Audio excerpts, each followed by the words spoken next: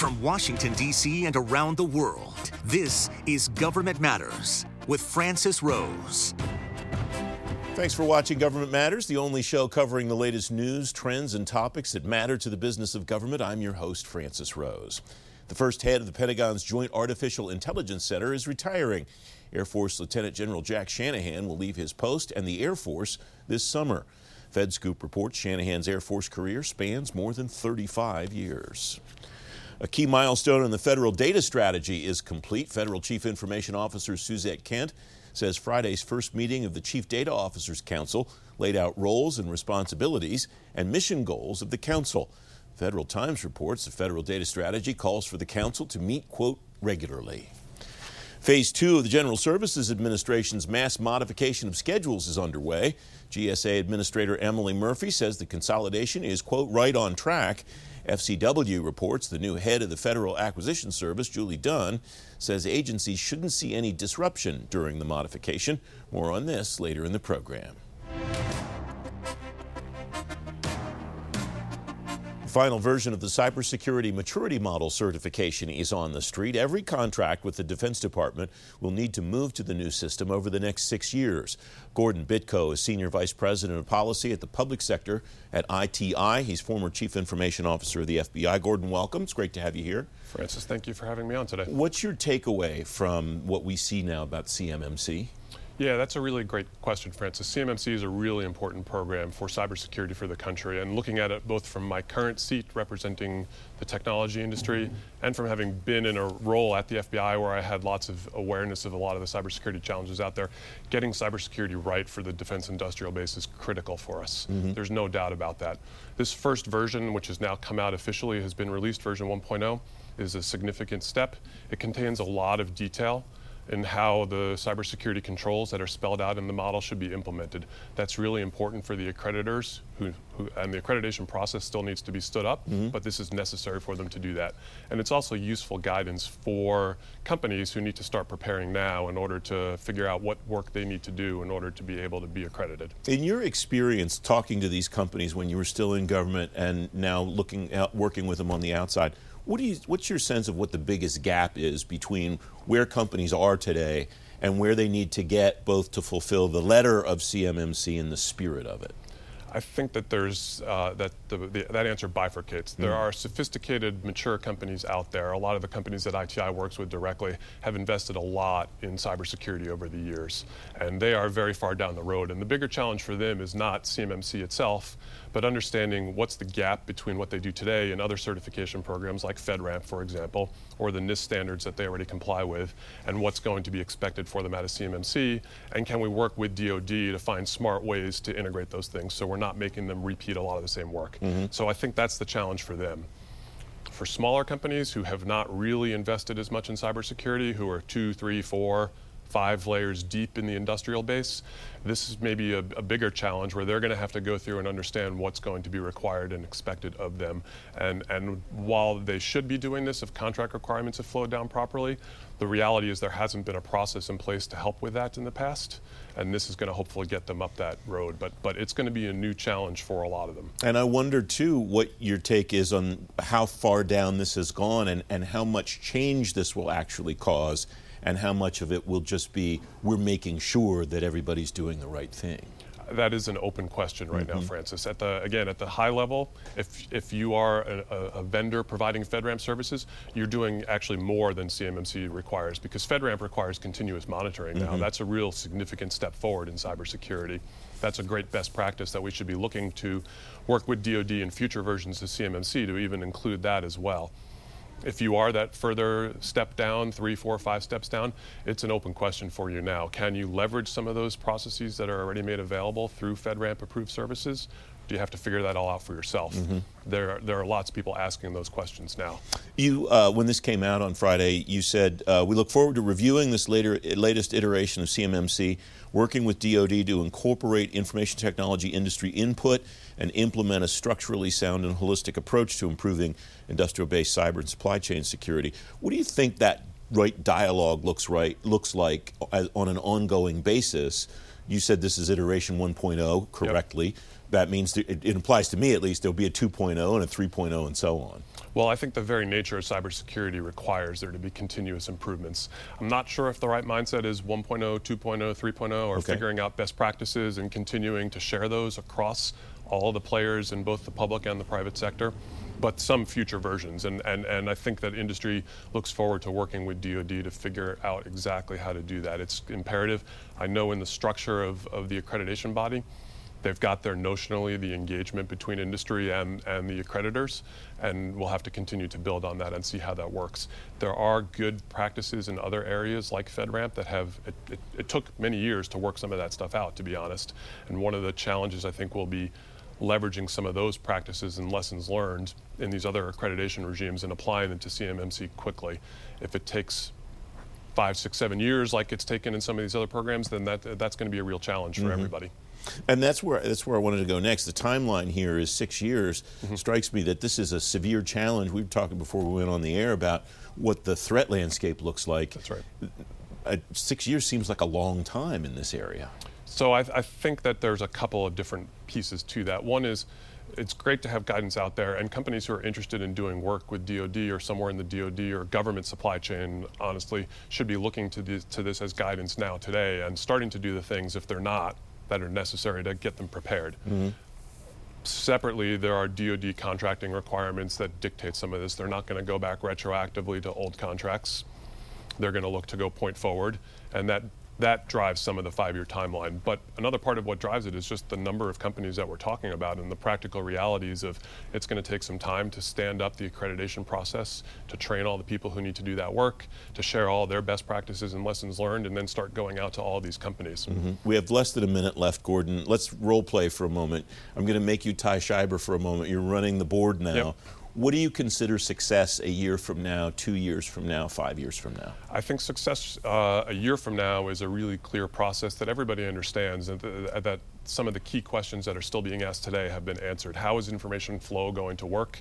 If the decision is made that a prime is at a CMMC level 3 or 4, who and how is the decision made that subcontractors are at level 1, 2, 3, 4, and how is risk balanced around those things appropriately? So I think those questions have to be answered quickly for it to be successful.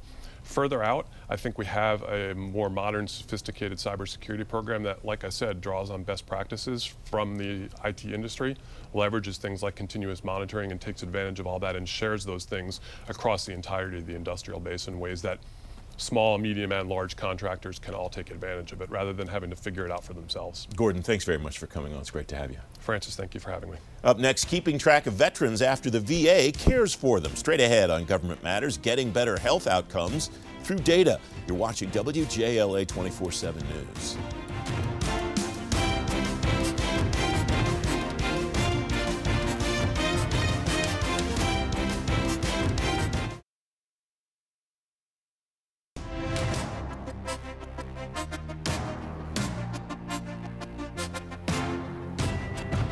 Welcome back. The Department of Veterans Affairs struggles to keep track of what happens to veterans after they receive care.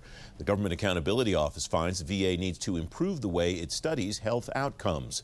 Elizabeth Kurta is Director of Education, Workforce, and Income Security Issues at the Government Accountability Office. Elizabeth, welcome. Thanks for coming on the program. You looked at the reevaluation process inside VA, that term used a number of times in your work. Tell me what you mean by what's the definition of the reevaluation process?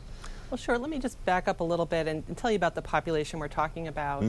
When a veteran returns from their military service with a disabling condition, they are entitled to compensation for that service-connected disability. And they're also entitled to access to health care and are given certain levels of priority for that health care. So understanding whether that veteran still has a disabling condition, if it has gotten better, if it has gotten worse, is very important in terms of the compensation they receive, their access to health care.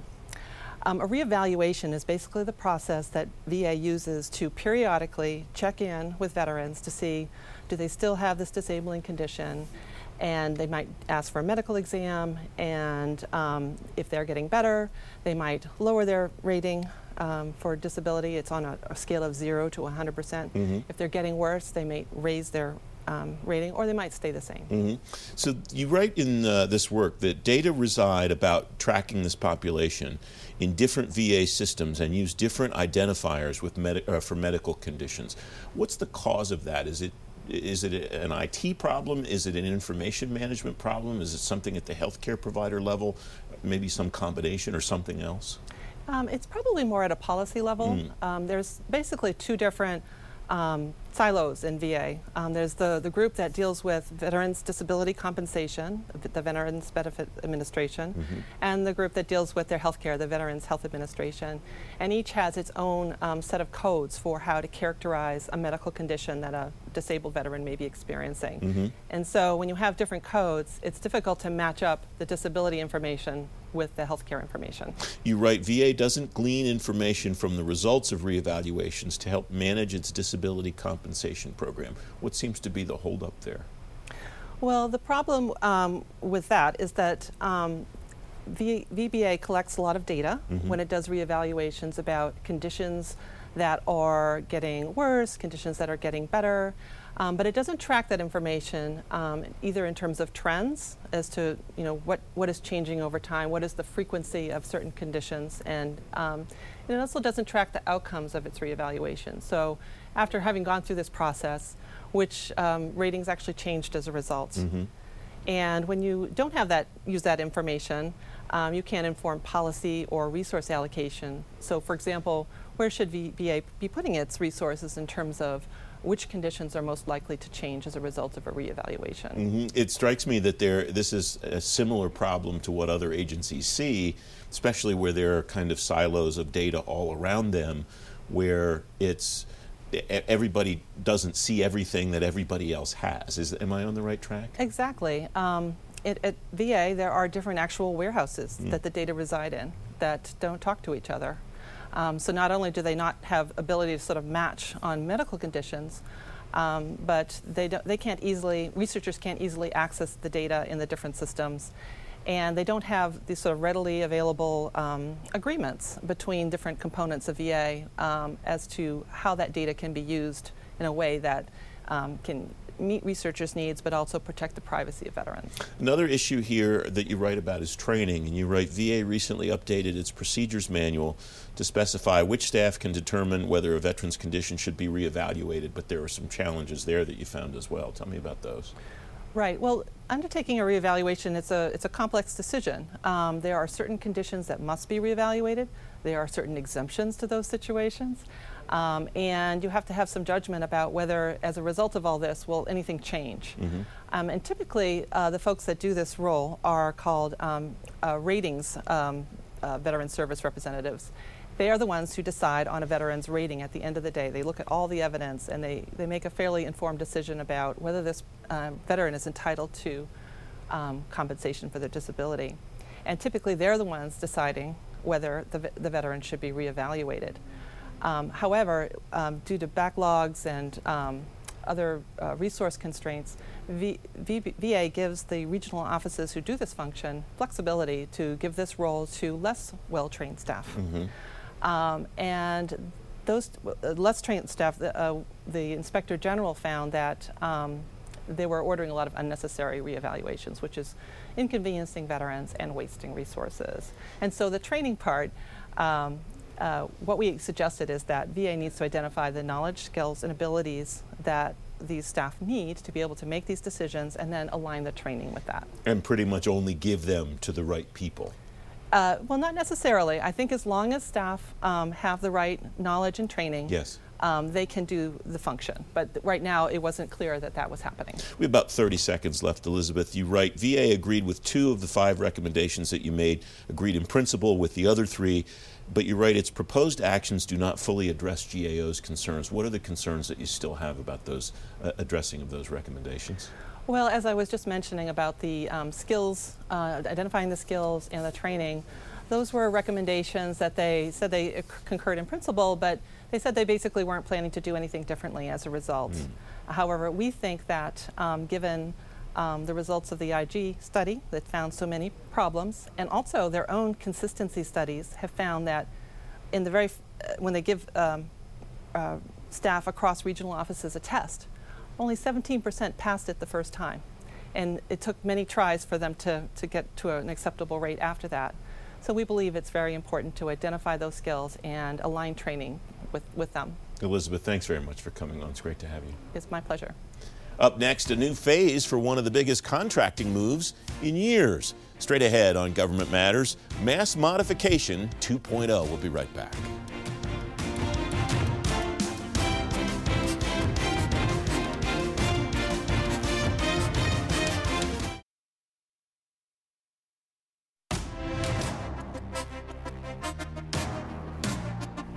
Welcome back. The General Services Administration is working on Phase 2 of its schedule consolidation. Schedule holders can expect GSA to add a mass modification to contracts in the next few months. Eric Crusius is partner at Holland Knight. Welcome back, my friend. Nice to see you. You too. What's this all about? Is this playing out the way that GSA said it would and the way that your clients, contractors, expect it to? I think it is, and I think GSA has done a really good job of kind of communicating with industry about what's happening and when, and actually sticking with a schedule on it, which has been very helpful, I think, as people plan. A lot of contractors rely on their GSA schedules to do most of their business with the federal government, and it's really been, I think, refreshing to see how smoothly it's gone. Sticking with a schedule, I see what you did there. That's very nice. What is coming? What will GSA be telling people, or what will they be writing into contracts in the coming weeks and months? So right now what's happening is you have the contracts getting the same terms and conditions, and they're going by contract type. So like IT-70 is going to be in a couple of days. They've already done some other ones. And that's the Phase 2 process that is going on right now. And then Phase 3 is your contract will be one contract with one contract number by the end of the year, essentially. So that's kind of how it's going right now. I don't know if you're hearing what I'm hearing, but there is a little bit of heartburn in the contracting community about beta.sam.gov, and there are some people that are going, we're a little skeptical that GSA will be able to pull this off the way they say they're pulling this off. I know it's a completely separate issue, completely separate team at GSA. I'm not sure that's fair. I'm just reporting what people are telling me. Are you hearing similar things? I'm hearing similar things, and when they moved WDOL.gov to beta.sam.gov, there was a lot of consternation about it, and I was one of those folks, and I didn't really like it at first, and as I've used it more, I've become more used to it, and I've liked it a lot more. But the danger, of course, is you're piling on a lot of different functions on one website, and especially websites that are so critical like FedBizOps, and they just have to be very careful about how quickly they're rolling this out. What do you think people should look for during the schedule consolidation? What do they need to pay attention to? Unintended consequences or a step they don't want to miss that might mess something up badly or something like that, Eric? Well, one thing they have to make sure they have to do is they have to accept the new terms and conditions by July 2020, July this year, or else they will essentially lose their scheduled contract. So that's the first thing. And what they need to do that is to review the terms and conditions of the new consolidated contract and see how they mesh with their old terms and conditions and see if there's anything they want to take exception to. And GSA recommends that if they're going to take exception to something, they should do it by April of this year. So that's a process that contractors should be looking at right now. Is there a way to look at the T&C and say, yes, this bothers me, or no, this doesn't? Yes, I want an exception, no, I don't? Or is it depend on the company and the type of contract and all of that kind of stuff? All that kind of stuff, but you need to raise it with your contracting officer if you think there is something that you want to take exception to. But it's kind of going to be a case-by-case basis, unfortunately. All right, I want to shift gears because you've been on the program a lot to talk about the cybersecurity maturity model certification. I get that wrong almost every time. Everyone does. Final requirements up. What do you think of what you see? I'm very heartened. I think DoD listened to industry. I mean, the accreditation board has come together, and they're rolling right along. And I think DoD's done a great job of outreach. And I think the accreditation board is doing the same. They're trying to swallow a lot of things at the same time. It's kind of like the new website as well, beta.sam.gov. There's a lot happening at one time. So I'm hopeful. Obviously, this is going to be a change for contractors and an expense for contractors. And there's still the worry that small businesses won't be able to afford a certification, although DoD says that they intend to make it affordable. How would you like to see DoD do that? What does affordable look like without cutting corners just to get companies accredited that may or may not be qualified to be accredited? I mean, one possible solution is you have companies offering back-end solutions on cybersecurity, so allowing those to play a role, I think will make things a lot less expensive. And I just think a lot more outreach to small business and how that can work. I mean, DoD has said this is an allowable cost, but to have an allowable cost, you have to have a contract. So, there's no easy answer because cybersecurity is obviously really important, and as a community, we should take it very seriously.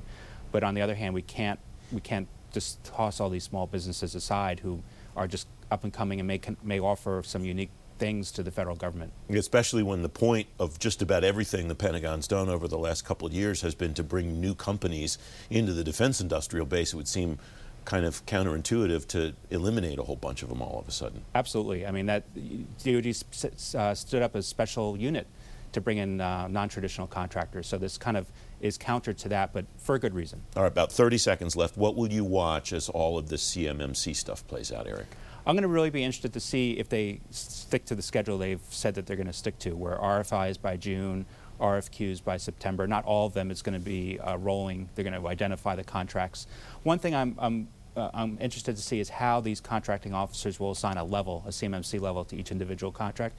That could be a basis for a pre-award protest. If the level is too conservative, or if the agency wants a particular contractor that might have a level 4, and even though it's level 3 kind of work, so that kind of juxtaposition and that figuring that out on each contract by contract basis, I imagine there'll be some guidance that's issued on the different levels and what kind of information the contractor has to possess in order for that level to be assigned to a particular contract. So I'll be really looking at that closely. Eric Crusius, thanks very much as always, my friend. Thank you. If you've missed the show or you're on the go, you can stay plugged in on issues that matter to the business of government. Government Matters is available as an audio podcast now. You can get it every day on Apple Podcasts, Google Play, SoundCloud, and TuneIn, or just ask your digital assistant to play the Government Matters podcast. I'm back in 2 minutes.